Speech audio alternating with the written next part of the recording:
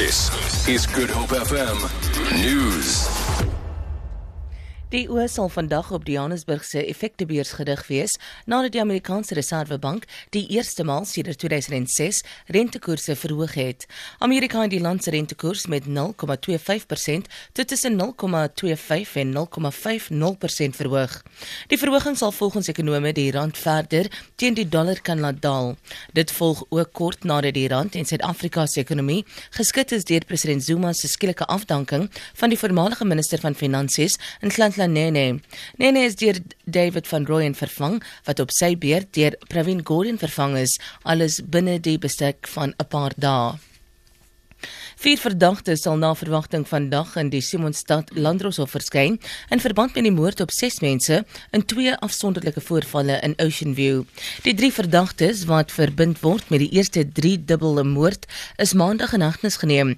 'n Man en 'n vrou is doodgeskiet terwyl die 3de slagoffer in die hospitaal beswyk het.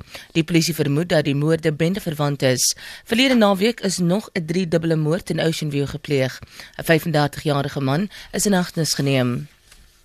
Uitspraak in die saak tussen die Suid-Afrikaanse Lugdiens en 3 mediahuise word vanoggend in die Hooggeregshof in Johannesburg verwag.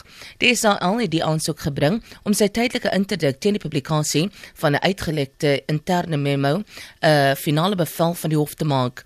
Die tydelike hofbevel teen Business Day, Moneyweb en Media 24 is sowat 2 weke gelede aan die SAL toegestaan. Die mediahuise het egter die aansoek teengestaan en die hof gevra om die interdik te heroorweeg, aangesien dit toegestaan is, terwyl hulle nie teenwoordig was nie. Die SAL hou vol dat die dokumente hoogs vertroulike inligting van 'n sensitiewe aard bevat. 'n Tegnikus van Air India is dood nadat hy by die Mumbai lughawe in 'n vliegtuig se motore ingesuig is. Die lugredery sê die voorval het gebeur toe 'n vliegtuig onderweg na Hyderabad gereed gemaak het om op te styg. Die owerheid sê hulle was nie daarvan bewus dat iemand naby die vliegtuig was nie. 'n Ondersoek sal gedoen word om te bepaal of iemand nalatig was en of die vliegtuig se motore in daardie stadium aangeskakel moes gewees het.